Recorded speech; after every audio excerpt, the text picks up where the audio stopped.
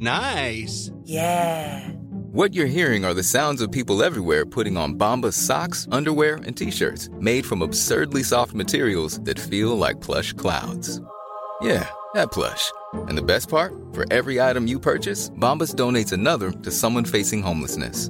Bombas. Big comfort for everyone. Go to bombas.com/ACAST and use code ACAST for 20% off your first purchase. That's bombas.com/ACAST. Code ACAST. Everyone knows therapy is great for solving problems. But getting therapy has its own problems too. Like finding the right therapist, fitting into their schedule, and of course, the cost. Well, BetterHelp can solve those problems. It's totally online and built around your schedule. It's surprisingly affordable too. Connect with a credentialed therapist by phone, video, or online chat, all from the comfort of your home. Visit BetterHelp.com to learn more and save 10% on your first month. That's BetterHelp, H-E-L-P. I'm Sandra, and I'm just the professional your small business was looking for. But you didn't hire me because you didn't use LinkedIn Jobs. LinkedIn has professionals you can't find anywhere else, including those who aren't actively looking for a new job, but might be open to the perfect role, like me. In a given month, over 70% of LinkedIn users don't visit other leading job sites. So if you're not looking on LinkedIn, you'll miss out on great candidates like Sandra. Start hiring professionals like a professional. Post your free job on linkedin.com/people today.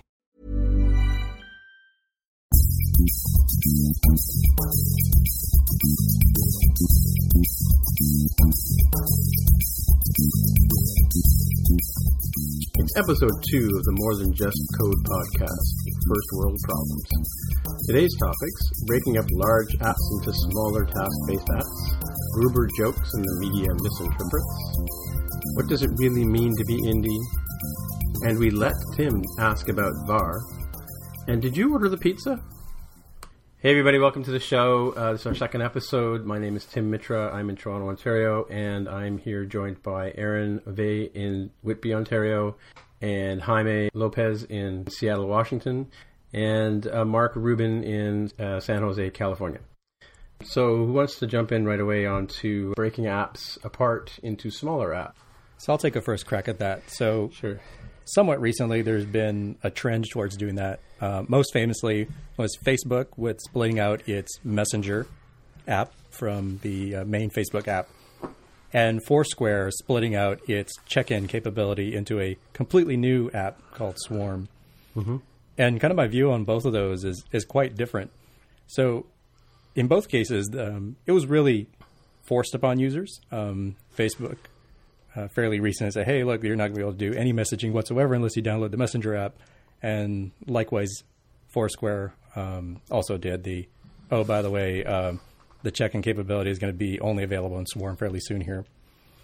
And they gave a bit of a warning, like a couple of weeks or whatever, to sort of play around with things. But like now, they've pulled the plug on Foursquare completely, and you have to use Swarm. And Facebook, you might as well use Messenger now, effectively, right? Right. Yeah. Okay. So for me, as a Facebook user, it actually worked out pretty well because the Messenger app I find is a lot more capable than what the same functionality was in the Facebook app itself.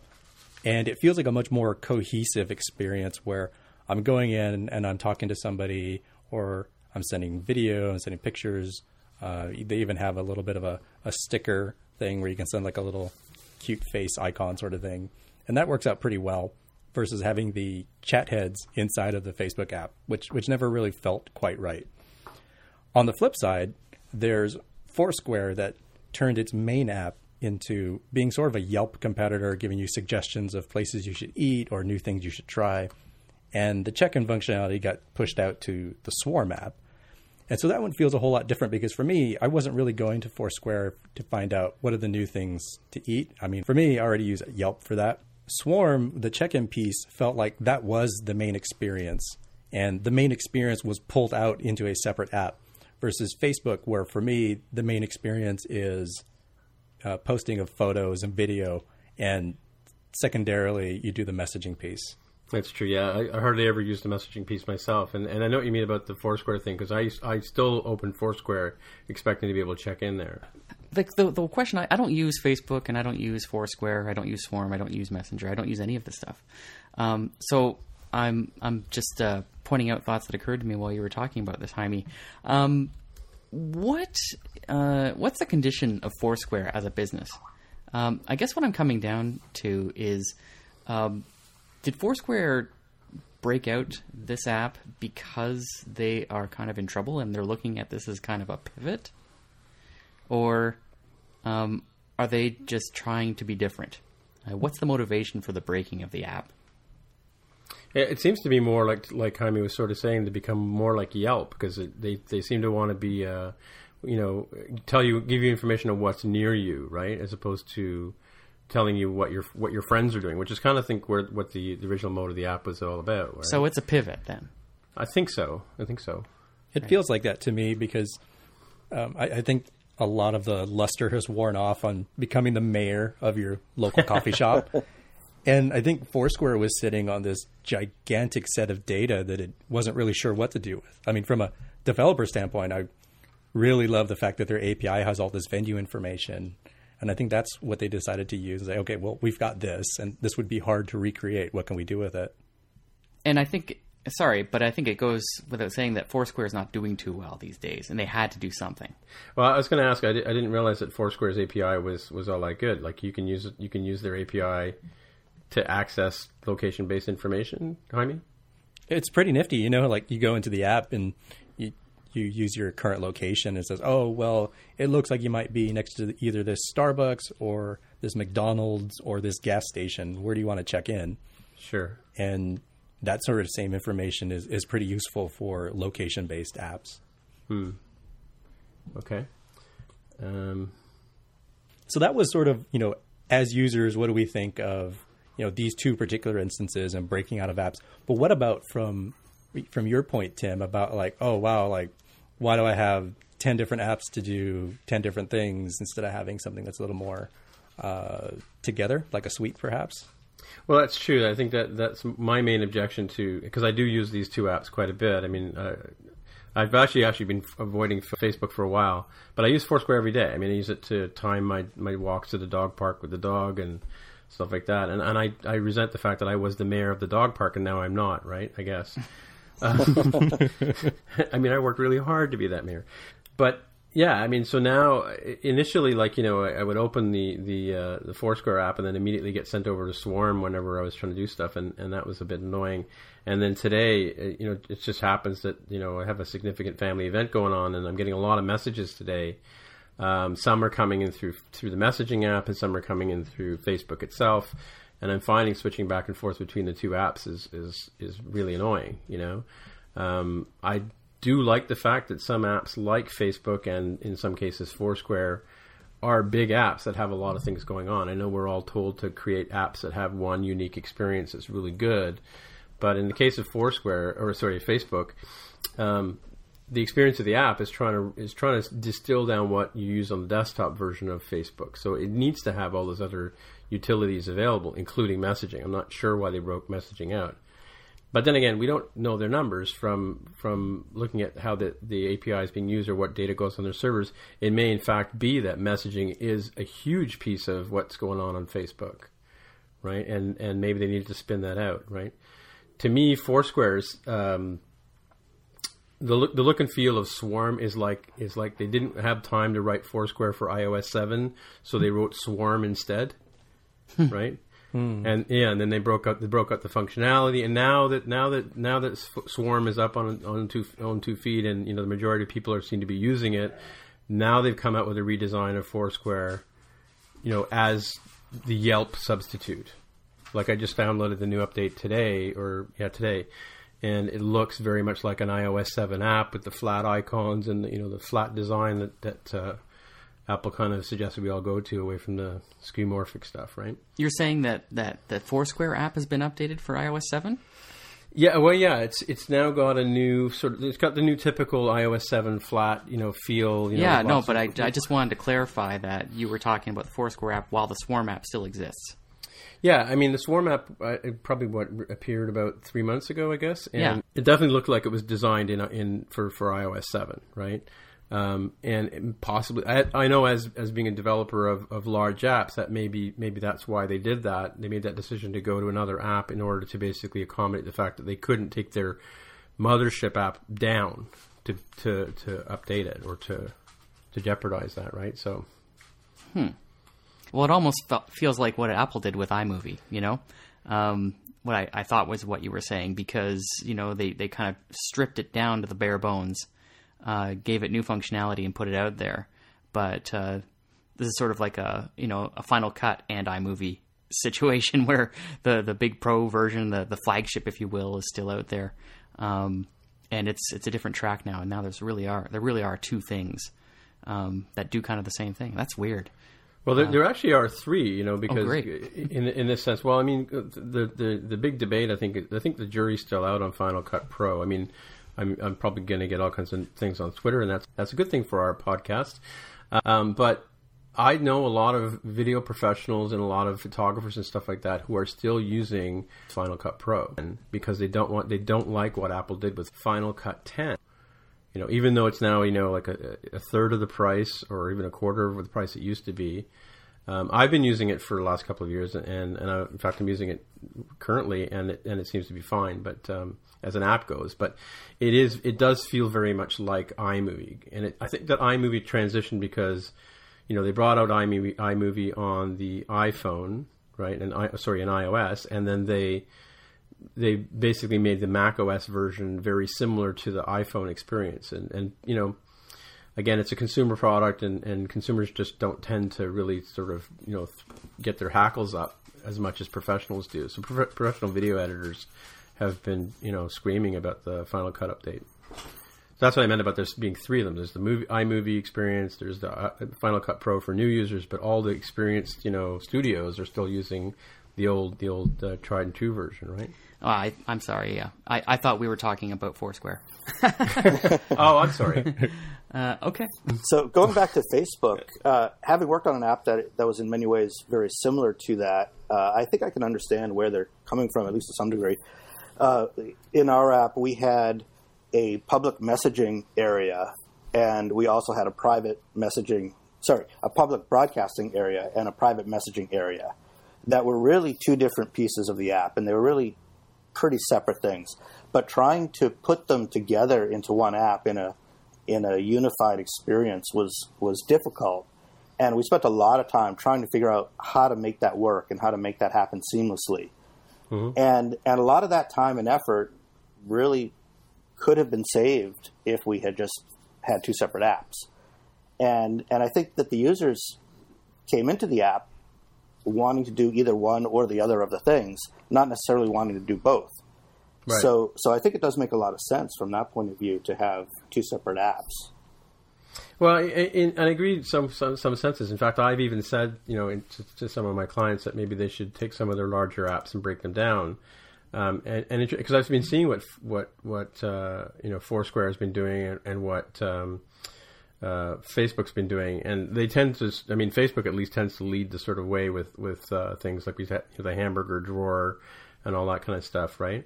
But what do you got? Are there other apps out there that are doing the same kind of thing where they're splitting the experiences up into smaller pieces? Well, like, I can't think of an example that does that, but something that's sort of analogous to that is the idea of having a public API and letting third-party developers create apps on top of it, right? Like Twitter comes to mind. You know, like the idea of having apps that can be public timeline or apps that use the social data from the timeline to create different experiences. You know, the other three quadrants of Twitter's famous graph. You know, so, but what we're talking about here are first-party apps doing different things with AI. And the reason they would do that is all business, to my mind. That Foursquare, for example, is looking to surface different use cases for the same API, generically to check in or to find local resources. And I think Facebook is such an interesting example, the same thing, right? Because they're trying all kinds of different things. They tried making like a mobile OS essentially with that Android sort of what do you want to call that even? It was a Springboard. Yeah, it was Facebook Home. It was like a launcher. Like a launcher, and it was like a total Facebook experience for your Android phone. Then they launched, I can't remember the chronological order of things because I hate Facebook, but they had Paper. Was that what it was called? Paper? I can only remember that they stole other companies' names. No, you got it right. So I'm using Paper, so I know yes. which one you're talking about. But that's not the only one. There's others, that are purely messaging experiences or purely sharing experiences. Again, like they're saying that they can do different things with their API, and they're going to write different apps to focus on those uses. When you've got 1 billion users, right? They're not all going to be the same or have the same needs for Facebook. Yeah, well, I went to the F8 conference, the satellite version of it here in Toronto. Zeus. And we got invited for free. Why not? Right? But so I went to it to see what was going on, and they were pushing a lot of the fact that they just bought Parse, right, and how they were integrating their ad networks into iOS and into Parse, so that you could basically use the power of Facebook. The power of Facebook. By the power of Facebook, you could, by Grapthar's hammer, you could, hammer out contacts and sell ads to other people. But it's not just that. But the promise they were luring us, meager little indie developers in with was the story that we could use the Facebook API to download our apps, and that's when they sort of introduced the whole app page for your applications. You can have little ads and get them up there for a few bucks, and again, it's money. They get money from the developers who want to advertise, and then they obviously take percentages of whatever it can get downloaded, right? So, and the more people you get on Parse, the more money they make. Exactly, it all adds up, right? But it was interesting, and I think they would like us to build all our apps in their APIs. No doubt. Right? We've done a few apps that use Facebook API for metrics and for to sort of work hand in hand or hand in glove, if you will, with the Facebook ad experience, having pages and getting likes and, all that kind of stuff. And then using the Facebook demographic to target your ads to those people. I mean, there's a whole discussion about the ad networks that are out there. I was speaking with a developer the other day who was telling me about how he's using one of the ad networks to do video ads in games. But he's getting money for the customers by hooking them into these ad networks so they can reap the rewards of ads. Even though I think Mark and I have discussed this in the past, our experience with ad networks is that you don't make any money off of them. What do you guys think of that? I've definitely found from banner ads, you don't really make any money from unless you have an enormous user base. That's for sure. You're talking about in iOS apps? Yes. Specific? Yes. Yeah. Yep. Well, and my experience with web apps is I've been using banner ads in web for forever, and there's a minimum amount of money, like say $50 before they'll cut you a check. Well, I've been writing web apps for 15 years. I have not received my first check yet. So it's like tenths of a penny. So nothing to write home to mom about. Any other thoughts on the breaking up of apps, or? I guess kind of a company that's gone in the opposite direction because they don't really have a singular experience is Google. I mean, think about all the apps that Google has out there for iOS. Yeah, that's true. That they've never had a cohesive experience. Exactly. Well, and the same thing with just even trying to use Google Docs today. I've not really used it very much. I know tons of customers who are totally invested in it. I've had a Gmail account simply for years, but I hardly ever use it, right? So I just found out today that there's a Google Docs app for the iPad. And I'm like, oh, great, another Google app, right? Thankfully, Apple created folders on the iOS experience so I can store all my Google apps together.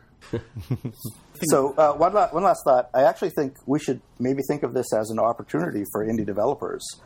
When everyone was building these big getting larger platforms or suites, it's pretty hard for an indie developer to compete against that.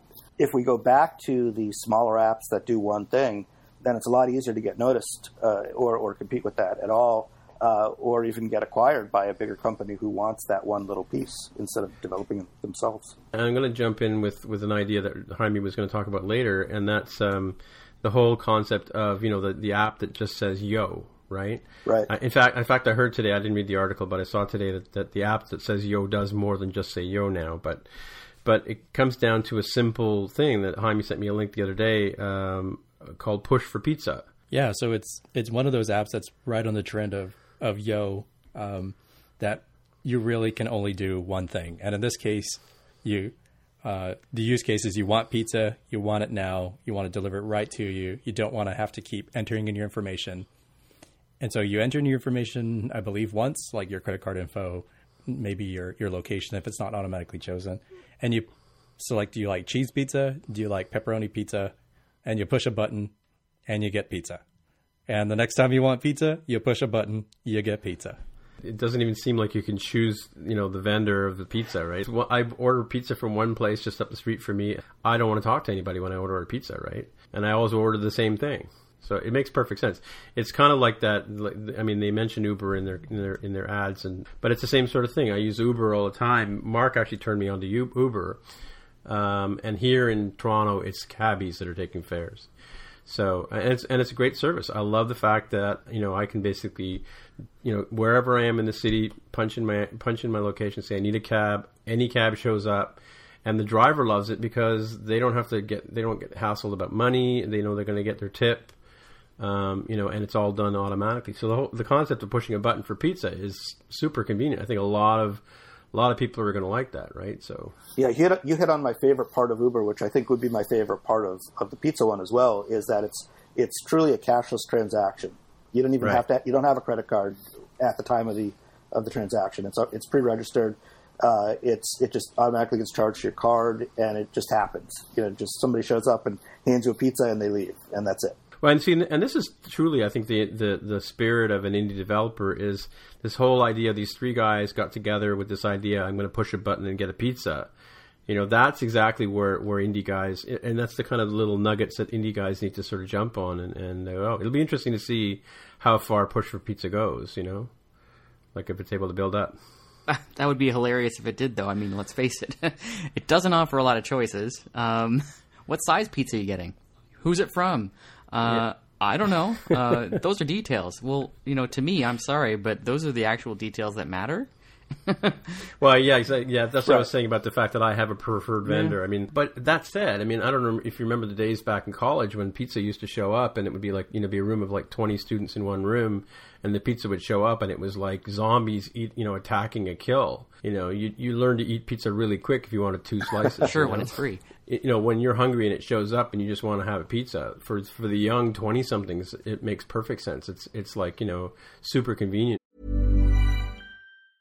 Mother's Day is around the corner. Find the perfect gift for the mom in your life with a stunning piece of jewelry from Blue Nile. From timeless pearls to dazzling gemstones, Blue Nile has something she'll adore. Need it fast? Most items can ship overnight. Plus, enjoy guaranteed free shipping and returns. Don't miss our special Mother's Day deals. Save big on the season's most beautiful trends. For a limited time, get up to 50% off by going to BlueNile.com. That's BlueNile.com. Everyone knows therapy is great for solving problems, but getting therapy has its own problems too, like finding the right therapist, fitting into their schedule, and of course, the cost. Well, BetterHelp can solve those problems. It's totally online and built around your schedule. It's surprisingly affordable too. Connect with a credentialed therapist by phone, video, or online chat, all from the comfort of your home. Visit BetterHelp.com to learn more and save 10% on your first month. That's BetterHelp, H-E-L-P. Food, right? So last week we were talking about the iWatch, supposedly coming, not coming, whatever, and Gruber posted something on or it was misquoted, I think, and it sort of started up another little firestorm that we're going to talk about. So, Aaron, do you want to sort of fill us in on the details on that? Sure. Well, this was, I think it was last Friday. I want to say last Friday. And there was a post on Daring Fireball about, what was it? Oh, yes, the Motorola 360 watch. And the joke was that, it's going to be launching, and Gruber's made no bones about how he dislikes that watch, particularly around the sort of clipped bezel around it. It's not actually a round circle. It is clipped. It's got a little hump in the bottom, and they're shipping that, and he has constantly been making fun of them ever since. That's the Motorola watch? Yes, the Motorola 360, okay. The Moto 360 smartwatch. And The Verge on Friday posted an article showing, for the first time, the Moto 360 in its charger. The idea being that you would sit the watch in this charger, and it's like a magnetic induction charging device.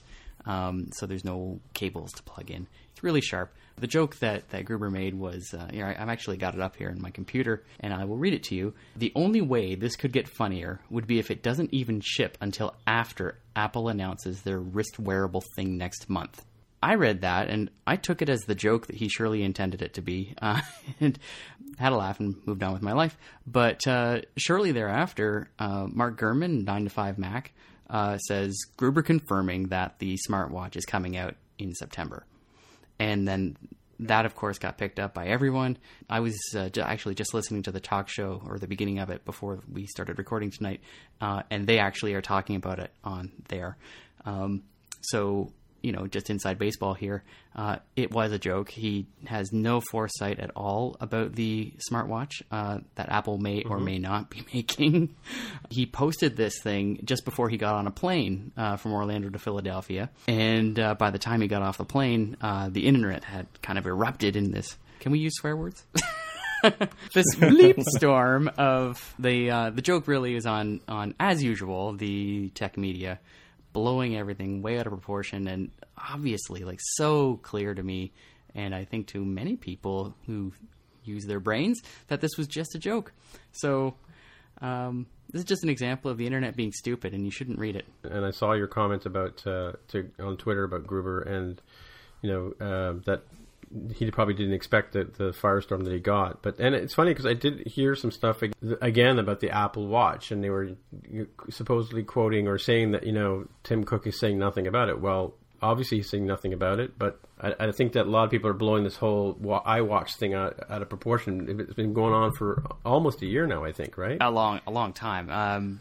People have been speculating about a watch ever since, I think, the iPad came out. And I think the reason is that the iPad is the last thing everybody has been speculating that Apple would have to make.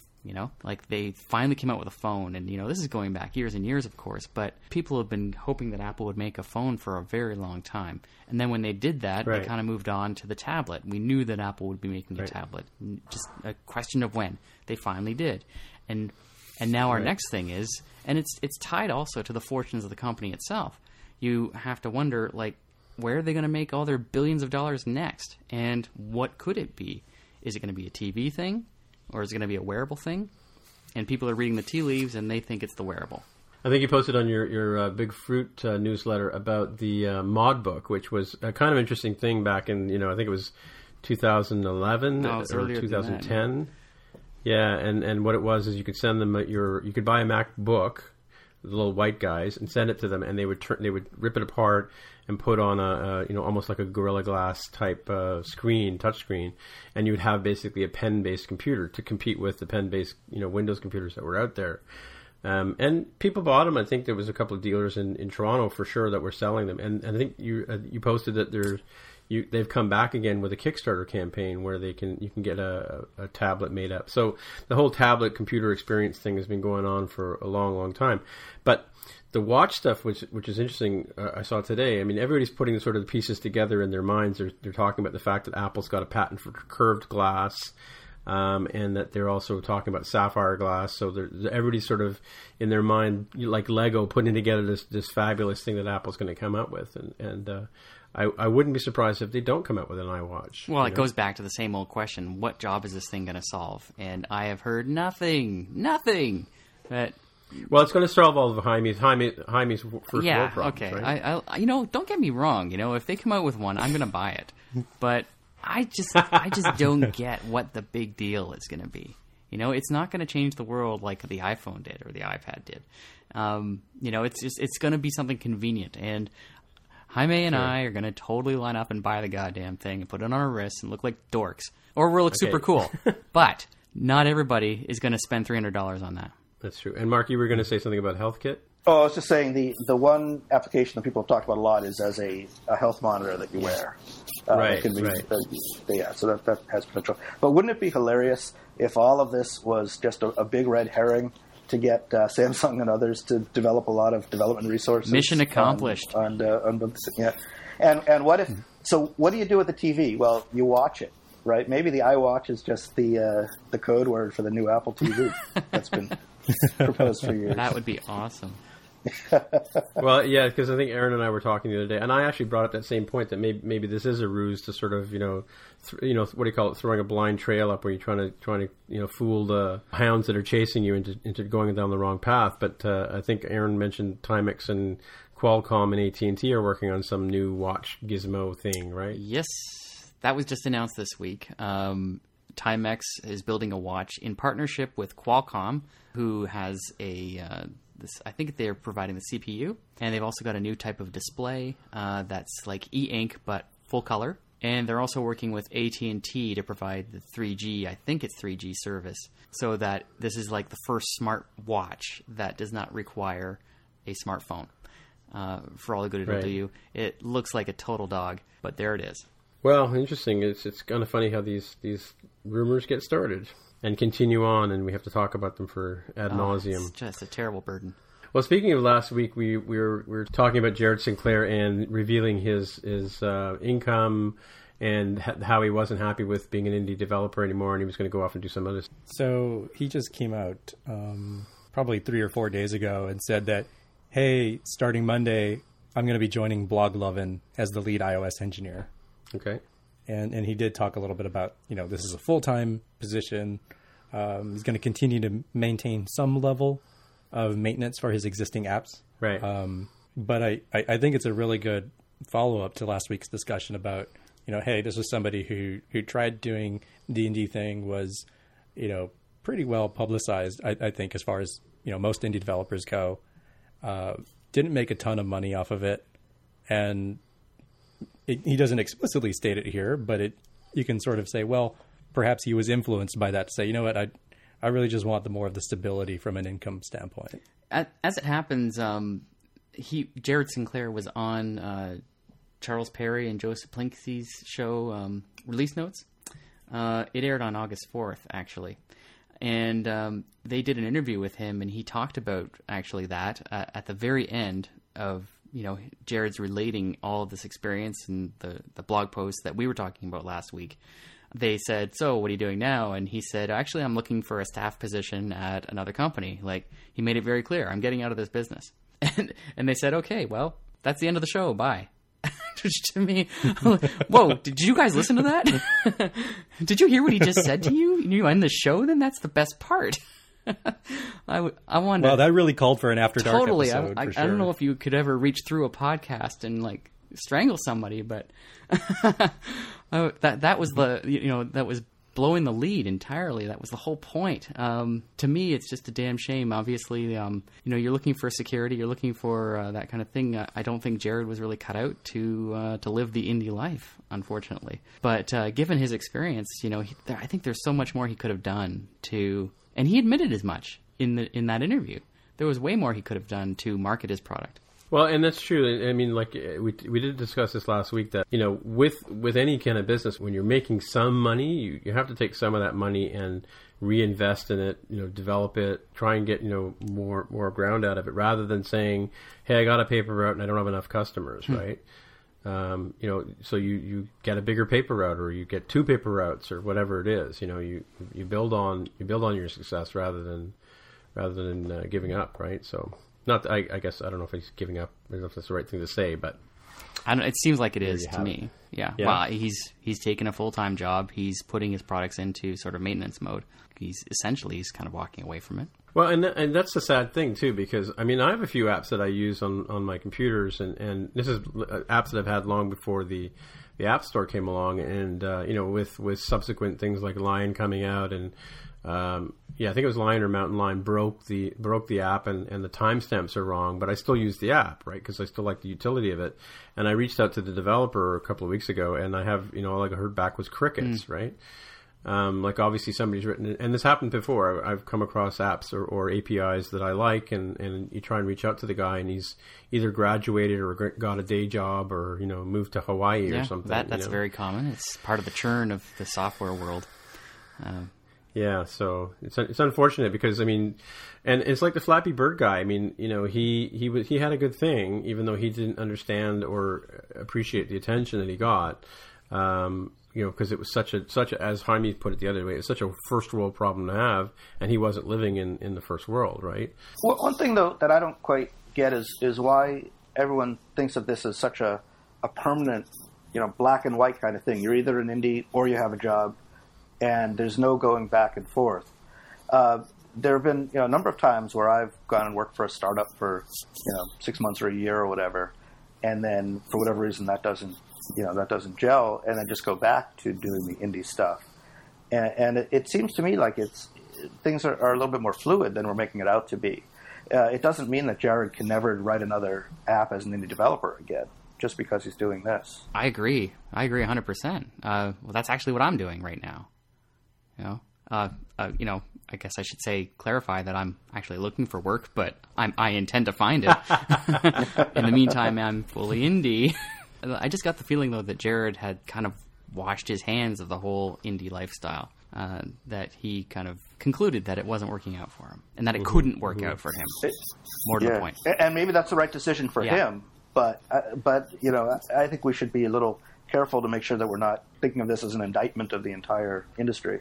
Well, that's a good point, and that's sort of what the Brent Simmons' original question to it was who out there is a pure iOS indie developer, and the answer is probably very few of us, right? Because in my case, I consider myself an indie developer, but I also consider myself a small software shop too, right? Because I don't work by myself. I bring you guys in to help me out with things from time to time, but I don't think you can be a purely indie developer, and I don't think it's possible now. We talked about this last week, the fact that it's become so difficult. If you're not prepared to market and act like a true company, even though you're an individual, you're always going to be facing this sort of ceiling of complexity, if I can borrow a term from another experience, where you can't sort of break through and get to a position of clarity where you understand what's going on, right? So we're about to wrap up. Why don't we go around the circle here and see what apps or experiences or technologies are kind of getting people excited. You have anything to add there, Aaron? Oh, no. I've been spending the whole week so far trying to wrap my head around some new iOS 8 stuff in Xcode. Okay. And getting really frustrated, actually, with size classes, auto layout, and UI scroll view. I'm not excited about anything, and I just want to burn the whole thing down. Okay. Yeah, I noticed you said today that you I know we can't talk about the technologies, but I think you said you downloaded the latest build of Xcode and it wasn't really happy, or the Xcode beta wasn't really happy with your machine, or you were going crash build. Oh, I retweeted somebody else saying that, and I said yeah. Is it? Yeah, okay. That sounds familiar. I'm not getting a lot of crashes actually. It's pretty stable. It's just not working as I'd like it to be, and I suspect that it's a beta issue. Jaime, do you have anything besides push for pizza? I don't. Similar to Aaron, really looking at some of the iOS 8 stuff. In my case, starting to look at more of the push notification side and what's available with, you can actually have a button to say yes or no, or yes, I would like to shop now, as that's actually something that I don't think I'm alone in people thinking will change a lot of the interactions and people not actually having to go into apps to do a handful of things. Yeah, kind of lends itself well to like an iWatch sort of thing where, yes, I would like to meet you. No, I don't want to meet you right now. Yeah, there's a lot of we have a lot of apps like chat apps where you have quick forms where you, rather than actually launching the actual chat, you can just quickly I'll be right there, or got stuck in traffic, or I love you too, kind of messages you can send out really quickly without having to dive into the app to do that kind of thing. I think that's something that people have been looking for a long time, I think, from a user point of view as well as usability. So, Mark, have you got anything technology? Yeah. I'm kind of the same way. I've just kind of had my head down looking at iOS 8 things. I actually am excited by a couple of little things like the auto resizing table view cells, which I think are awesome. Mm-hmm. And this, Tim, that I've been pretty reluctant to adopt auto layout for a long time, but I'm finally being won over, I think, in this version. Yeah, it's interesting because I spent the last week working last weekend anyway, working on a lot of Swift stuff because I teach iOS and I have some courses coming up. I know the question's going to come up, so I need to really sort of brush up on the basics of Swift. And I know there's a lot of people out on Twitter really trying to break it, but I'm trying to get my head wrapped around the basics and take some of my simple little courses and transfer them over. So playing around with Swift a lot today was kind of good. And challenge for me as a coder coming from a scripting basis of JavaScript and Java and PHP. Getting my head wrapped around Objective-C was taking a long time, and I'm finding Swift a lot easier to get sinking into my head, right? And I think that part of the path of the way Apple's developed things towards Swift, they added the dot syntax a few years ago into, I can't remember if it was iOS 4 or 5, where you can start using dot syntax, and then they sort of automated the whole synthesizing of properties and variables. Actually, I want to ask you a question. And I heard something the other day from a post from, I think it was a Swift group out of London, England, that somebody had posted an article about the fact that we shouldn't be using var in Swift. We should be using let instead of var. Well, you should just prefer immutable state to mutable state. Yeah, meaning like when you do a var, it sort of becomes immutable. Yeah, a var is a mutable variable. So when you assign a value to it, it's kind of stuck with that. No, it's not stuck. Let is immutable, and you are stuck with the value that it gets assigned.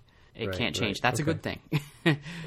The gist of the post was that we really shouldn't, like a lot of examples I've seen in on the web and stuff that people are posting, they're always using var to sort of declare things, whereas this guy was saying, no, you should use let. There was an explanation about, when if you use var, x can be 5, and then a second later it can be 7. Right. So does that mean 7 equals 5, kind of thing. It doesn't make sense logically. Well, the trend, like in programming circles, really is to think about how much of the programming state can you keep immutable, unchanging, because that's where a lot of the issues in programming comes from, having mutable state. And so I think that post is really talking about the idea that people who don't understand the difference between var and let mindlessly use var. Especially those who come from, say, a JavaScript background. Sure. Yeah.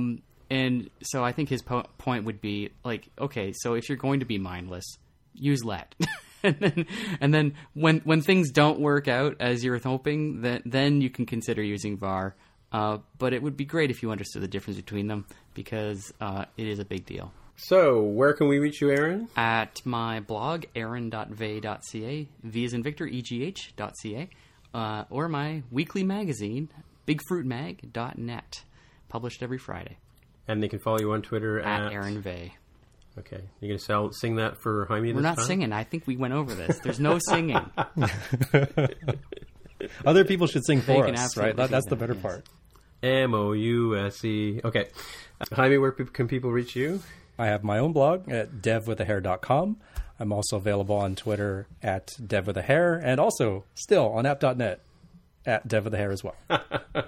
Okay, hanging out there. And Mark, where can people reach you?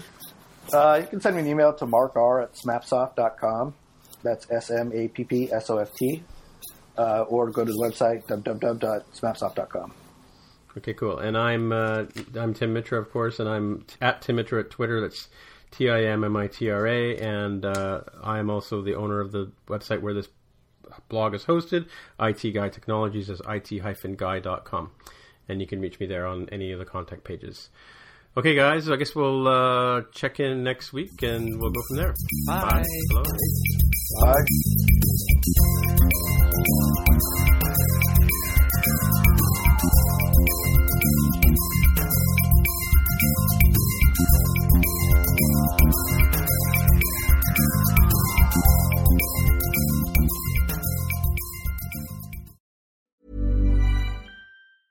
Planning for your next trip? Elevate your travel style with Quince. Quince has all the jet-setting essentials you'll want for your next getaway, like European linen, premium luggage options, buttery soft Italian leather bags, and so much more. And is all priced at 50 to 80% less than similar brands. Plus, Quince only works with factories that use safe and ethical manufacturing practices. Pack your bags with high-quality essentials you'll be wearing for vacations to come with Quince. Go to quince.com/pack for free shipping and 365-day returns. Imagine the softest sheets you've ever felt. Now imagine them getting even softer over time. That's what you'll feel with Boll & Branch's organic cotton sheets. In a recent customer survey, 96% replied that Boll & Branch sheets get softer with every wash. Start getting your best night's sleep in these sheets that get softer and softer for years to come. Try their sheets with a 30-night guarantee. Plus, get 15% off your first order at bollandbranch.com. Code BUTTERY. Exclusions apply. See site for details.